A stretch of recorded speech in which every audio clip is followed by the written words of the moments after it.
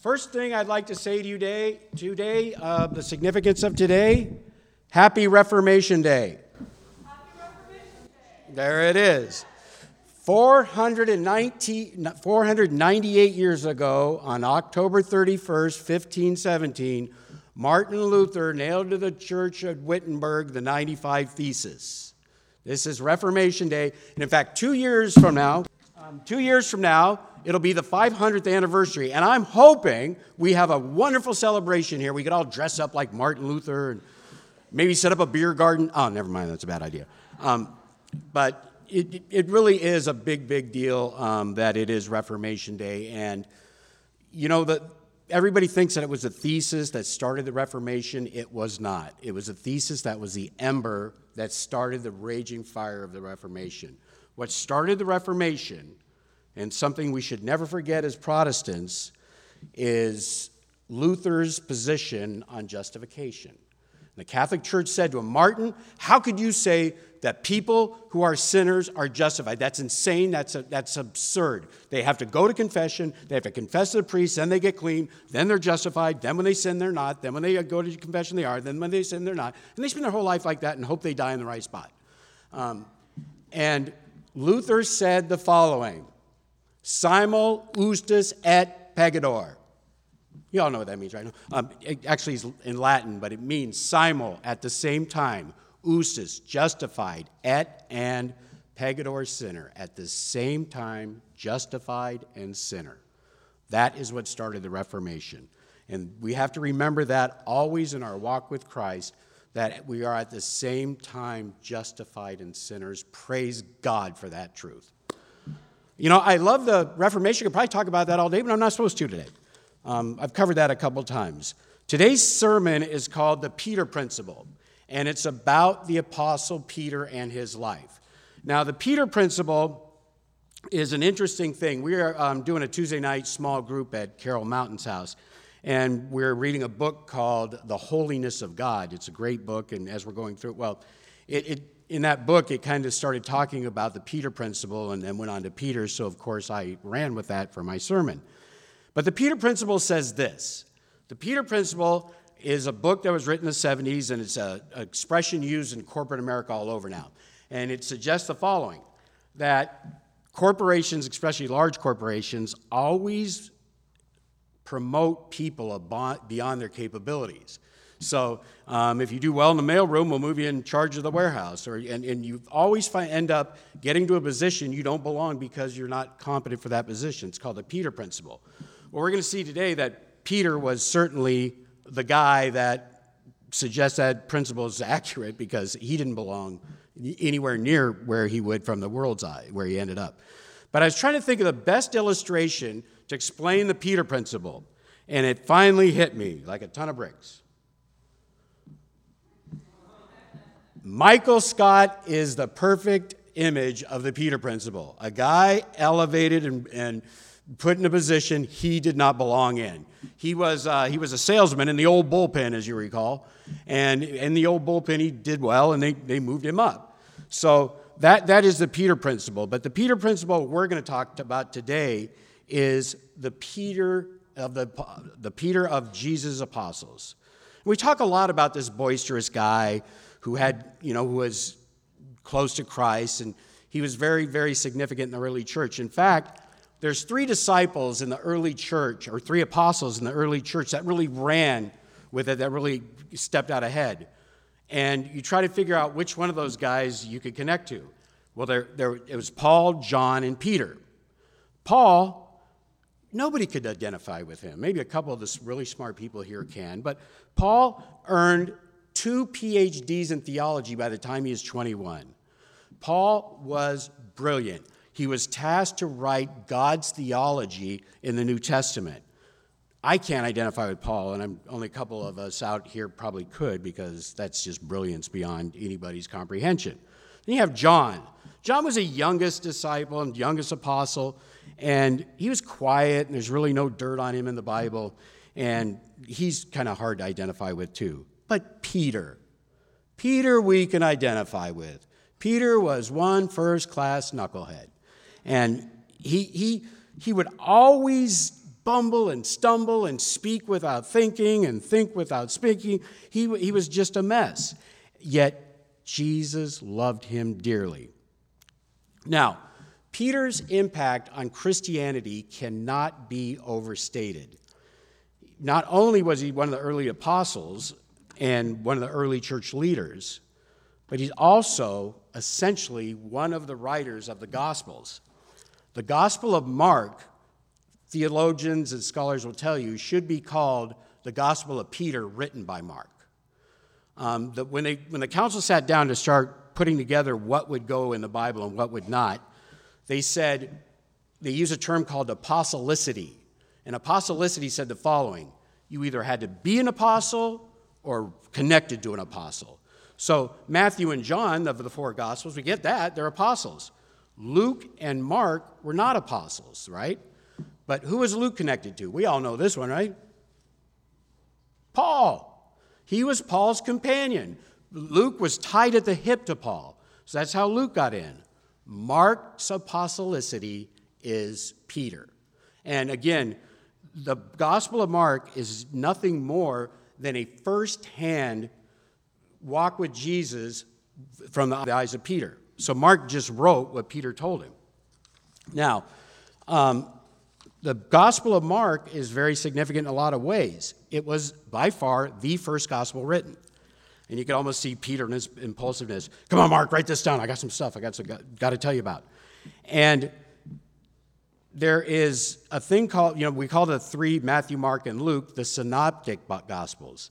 And the reason they're called the synoptic gospels is they cover the same stuff. And now, you could talk for days about this, and scholars have talked for centuries about it. There is a couple of concepts, because Mark was first, and there was the other two, Matthew, Mark, and Luke, all cover the same stuff. So it's believed either Luke and Matthew and Luke used Mark as a form and a format in the text to use, or there was a third source they all relied on called the Q source, but then you start going in the weeds too far and it gets crazy. But one thing that cannot be disputed, Mark was first, and Matthew and Luke copied much of what was in there or used it as a format. So when you think about that, Peter really becomes even more significant. Now, the Peter principle really does apply. Okay, of all the people on the planet, why Peter? Peter would be somebody as unqualified as we ever could come up with in our own. If you sat down and said, who would I use to be one of the founders, the core guys of the first church? Would it be Peter? And the answer is that's a resounding no. The Bible tells us that Peter was a fisherman from Galilee. That says a lot. First of all, a fisherman. A fisherman is, I got to take this time to thank Doug. I gave him a disaster of PowerPoint presentation. All of a sudden, it looks like this beautiful thing. Something magical happened when it got to Doug, so thank you, Doug. But he was a fisherman. Fishermen were vile, crass, they would swear, they were not polite, they were uneducated, they were physical, and they were just rough, gruff guys. And Peter was no exception to that. Now, note in the background the boat. That is a great depiction of the fishing boats they use in the Sea of Galilee. Those are the boats where they were in the storms and those kind of things. That boat right there. So you could see, when Jesus was on the boat, we think of these larger seafaring things. That was it. So you could see how intimidating that could be to be in a storm in that thing. Now, he was also not only a fisherman, but he was from Galilee. And Galilee was not a favored area. It was rebellious. They had a unique accent. So if you were thinking about picking a guy to lead your church, you would never pick a fisherman, first of all. And by the way, there's at least 4 or 5 of the apostles were fishermen that Jesus picked. And you certainly wouldn't pick one from Galilee. Now, the next question is, when and how did Peter meet Jesus? The Gospels are not written in chronological order. And going through the Gospels, you have to kind of try to figure out by piecing, through circumstances when things happen. Well, we get a pretty clear picture of when John and when he was John the Baptist's follower. And that's found in the book of John, chapter 1.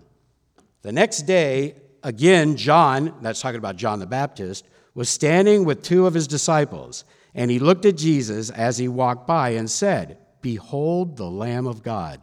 That is very significant to the Jewish people because the lamb was always a symbol of the sacrifice of the Messiah.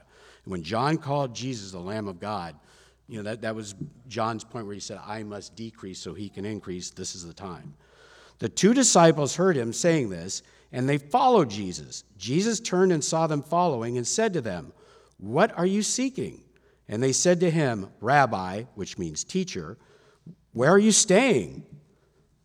That's not responsive to his question, is it? But go ahead. He said to them, "Come and you will see." So they came and they saw where he was staying, and they stayed with him of the day, for it was about the 10th hour. Now, we're going to hear about who's whom. One of the two heard, this is John 1, starting at verse 46. One of the two heard Jesus speak and followed Jesus, and was Andrew, Simon, Peter's brother. He first found his brother. Now, the first thing Andrew did was go look for Peter. He first found his brother Simon, who was called Simon at this time, and said to him, "We have found the Messiah," which means Christ. He brought him to Jesus. Jesus looked at him and said, "You are Simon, the son of John, and you shall be called Cephas," which means Peter. Now, this is pretty significant stuff because they were followers of John the Baptist. Andrew and Peter were followers of John the Baptist. So they were already tuned in. They were already on the Christian trail. And now they've transitioned over to Jesus. And, Jesus lays eyes on him and says, "You are Peter. You are now Peter." So now he's a disciple, but he's not yet an apostle. An apostle is somebody that's sent out, that's a follower of God. So the next thing we have is the scene where Jesus selects Peter as an apostle, and I'll set the scene up for you.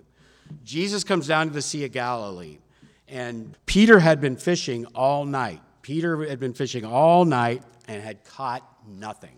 And the reason he fished all night is that's what they did. They would go into shallow water, they'd let their nets down in the dark where the fish couldn't see them, grab the fish and come home. He got out, he had to wash his nets, he'd been up all night long. It was a miserable day at the office because he caught nothing. And Jesus came down and started preaching to the people, and he asked Peter to use his boat to do it. So we'll pick up the story from there. Okay, we're at Luke 5, and he says, "And when he had finished speaking, he said to Simon, 'Put out into the deep and let down your nets for a catch.'" That is a very stupid thing to be told.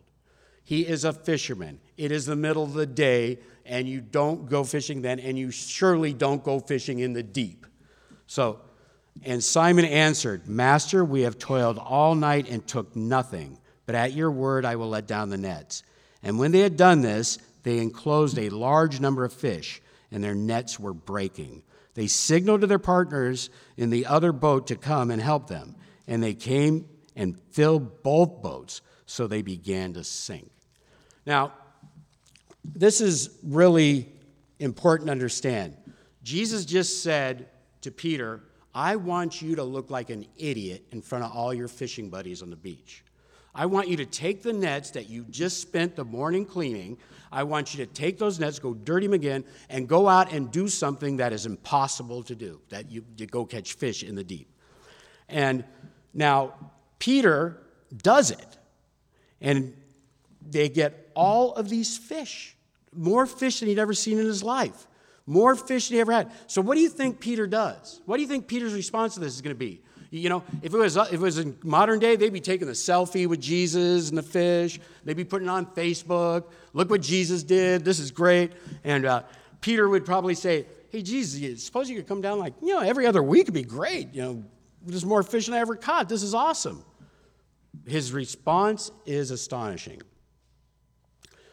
But when Simon Peter saw it, he fell down on his knees, saying, "Depart from me, for I am a sinful man, O Lord." For he and all who were with them were astonished at the catch of fish they had taken. And also when James and John, sons of Zebedee, who were partners with Simon, and Jesus said to Simon, "Do not be afraid. From now on you will be catching men."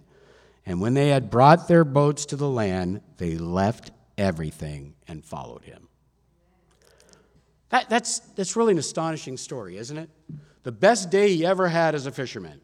He walked away from it all, left his boat, left the fish, left everything. And one thing, and it's something that we're really going over in our book on Tuesday night, when you are shown the holiness of God, you realize how you are not. When you are put in the face of God and his holiness, you realize that you are unworthy. And it changes everything. You are now under grace, and you are now trying to let this Lord and Savior who saved you know how important your relationship with him is. You know what happens in that situation is you stop comparing yourself to other people. You know, Peter didn't say, "Whew, at least I'm not as bad as some of these other guys," you know, and that's what we always do in the flesh. He realized that no matter how good and how holy he thought he was, he would never be good enough, never clean enough. And my daughter Megan was in Michigan. She had a pastor named Tyson Lemke who gave this analogy, so I'm giving credit where credit's due, but I thought it was great. He said, okay, if following the law was like the long jump, the world record in the long jump is 29 feet 4 inches. So the guy who jumps 29 feet 4 inches is the best law keeper among people, right? And then there's the rest of us. Some of us could go 2 feet, some could go 10, some could even go 25, but we're all trying to measure up to the best guy, right? So God takes him and says, he stands up and says, "God, I'm the best law follower of all mankind." God takes him to the edge of the Grand Canyon and says, "Okay, to get to me, take your leap." Because that is the gap between us and God. No matter how good we think we are, the gap between us and God is insurmountable. And you stop comparing yourself with people when you realize that gap is totally insurmountable. Now, we cannot misunderstand the grace message. The grace message now puts you at war with sin.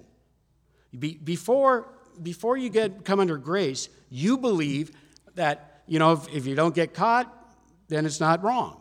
You believe that, little white lie's okay, and you believe it's okay to fudge here and fudge there. Well, once you're under grace, you are now convicted every day. You're convicted of your thoughts. You're convicted of your desires. You're trying, and you're fighting this. It's an absolute battle. So after Peter leaves everything, do you think he now goes skipping down the bunny trail and says, "Okay, I'm in the grace with Christ, everything's going to be great"? We see in the life of Peter a marked ups and downs from his conversion to Christ to the end. He always comes back to Christ, but he's us, and that's what I love about him. Let's jump ahead to, and I'm going to try to use Mark as much I can from here on out because that's Peter speaking to us. Mark 8, the first disciple and apostle who came to a conclusion who Jesus was. "But what about you?" he asked. "Who do you say I am?" Jesus answered, "You are the Messiah." Now, that's kind of interesting because all the other Gospels say that Jesus responded, "This was given to you by God." But when Peter writes it, when Peter recites it, he doesn't tell that part. He leaves that part out. And I think he leaves that part out because minutes later, the following happens. He then began to teach them that he being Jesus, the Son must suffer many things and be rejected by the elders and the chief priests and the teachers of the law, and that he must be killed and after 3 days rise again. He spoke plainly about this, and Peter took him aside and began to rebuke him. Can you imagine that? Peter grabbed Jesus by the arm, "Come over here, Jesus," and starts telling him that this can't happen.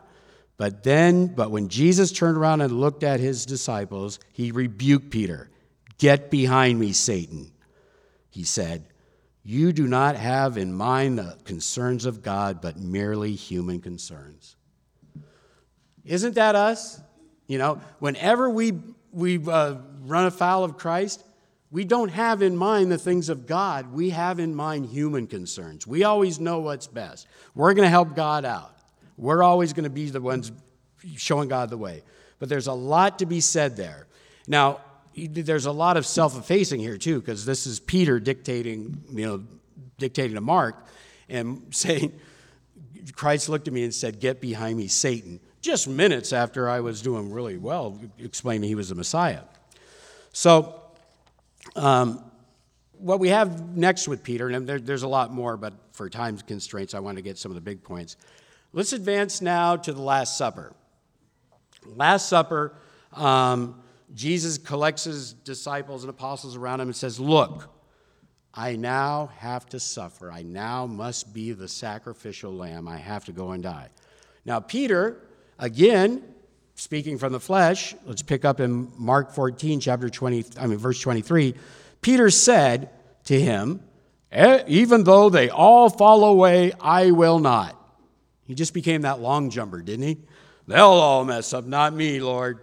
And Jesus said to him, "Truly, I tell you, this very night, before the rooster crows twice, you will deny me 3 times. But he said emphatically, "If I must die with you, I will not deny you." And they all said the same. Now, first of all, he's not listening to Jesus. He's not listening to Jesus, and we do that a lot, don't we? I'm going to handle this, Lord, myself. I'm going to go tell that person how I feel because that's the right thing to do. Or I'm going to handle this problem this way because that's the right thing to do. And we all many times try to think it's God glorifying when we take it upon ourselves. But when we let Jesus lead, things happen differently. And I love this. I will never. I will always. Aren't those things we love to say? Let me help you out with that. We will never be perfect, and we will always need Jesus for any perfection we have. That is the truth. There's your never and there's your always. So, okay, now this part I love. I kind of came upon this getting ready for the sermon. So, we had the Last Supper. The soldiers are coming to arrest Jesus.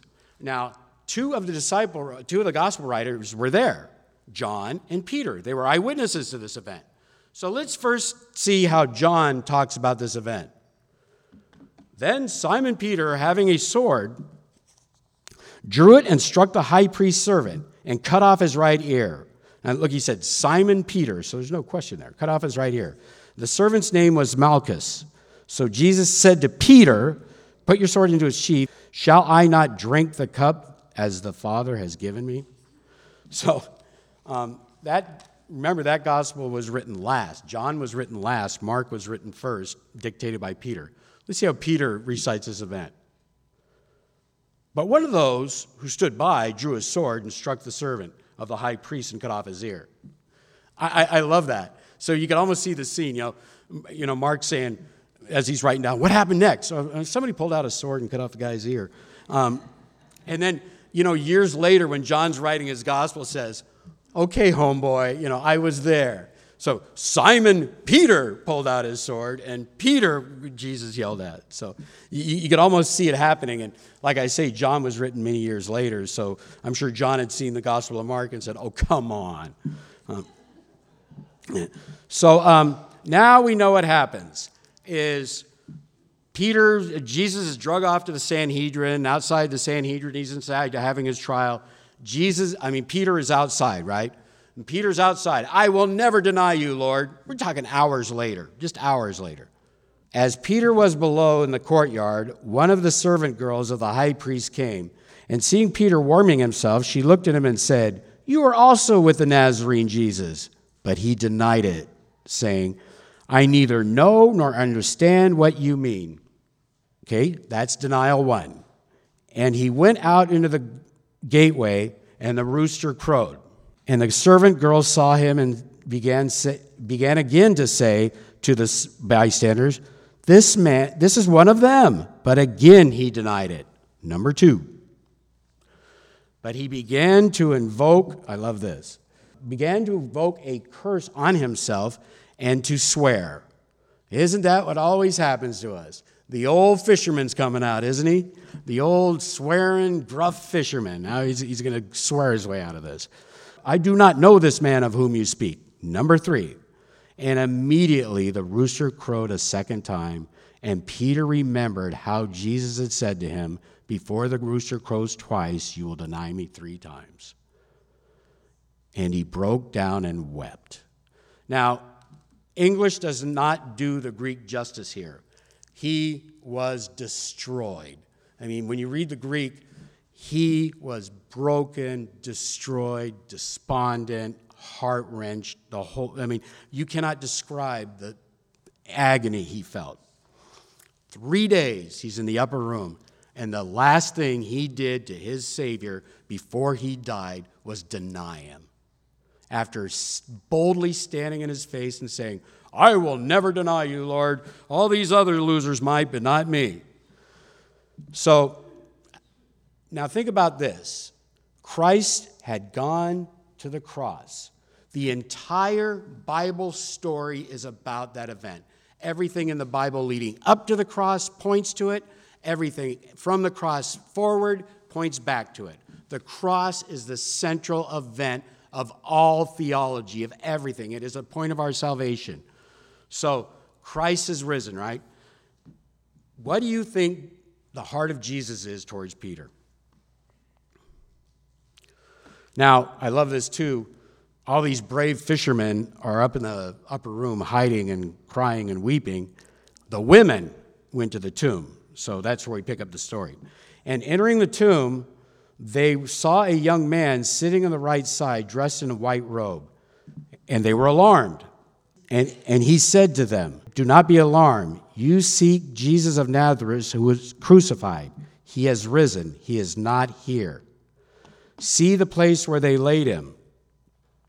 But go and tell his disciples and Peter that he is going before you to Galilee.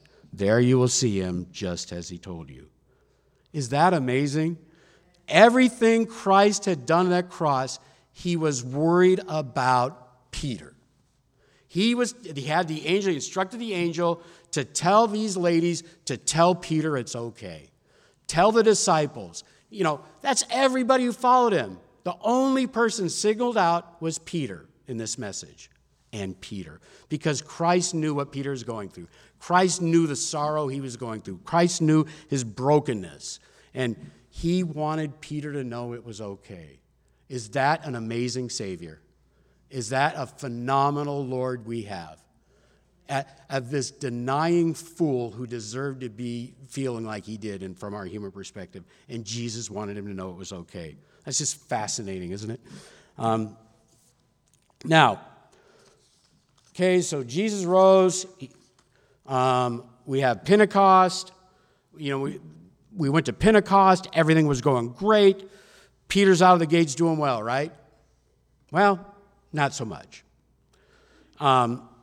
There's a scene in the book of Acts where Peter is being really nice to the Gentiles because he was a Jew, and Jews didn't associate with Gentiles. But when the Jews showed up, he would separate himself and act like, I don't know those guys, because the Jews would get mad at him for it.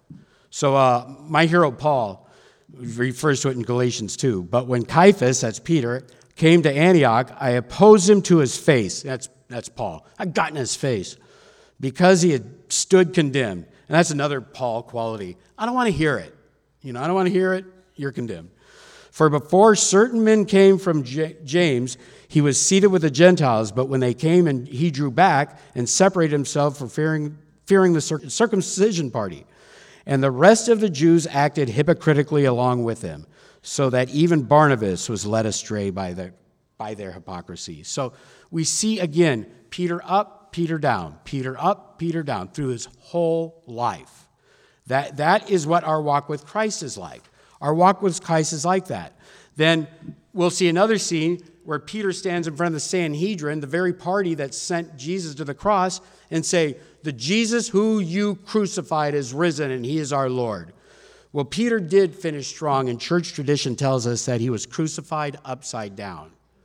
And the reason he was crucified upside down, because he did not think himself with enough dignity or honor to be crucified the way Christ was crucified. So he requested to be crucified upside down, and they're more than happy to accommodate him. Now, what do we learn from Peter? Without Christ, we are nothing and have nothing. Do not let Satan point to your unworthiness to separate you from your Lord and Savior. That's what Satan does. How hard do you think Satan was pounding on Peter those 3 days? You're not worthy. You denied him. You let him down. You betrayed him. You're worthless. And guess what? You know the worst thing about Satan's accusations? They're right. That's the worst thing about him.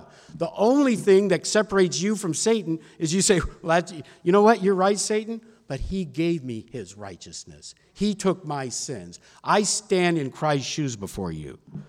You're going to make mistakes and backslide. You're fallen human. How that will never separate you from your Lord. You're his. Let me give you the last scripture of the day, which is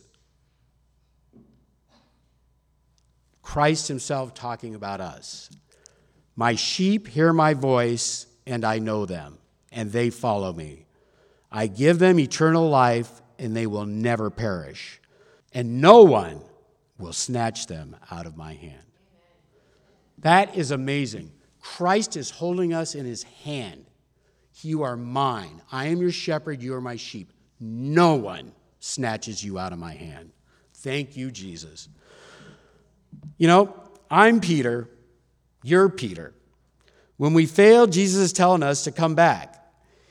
He will take us through this miserable life we're living.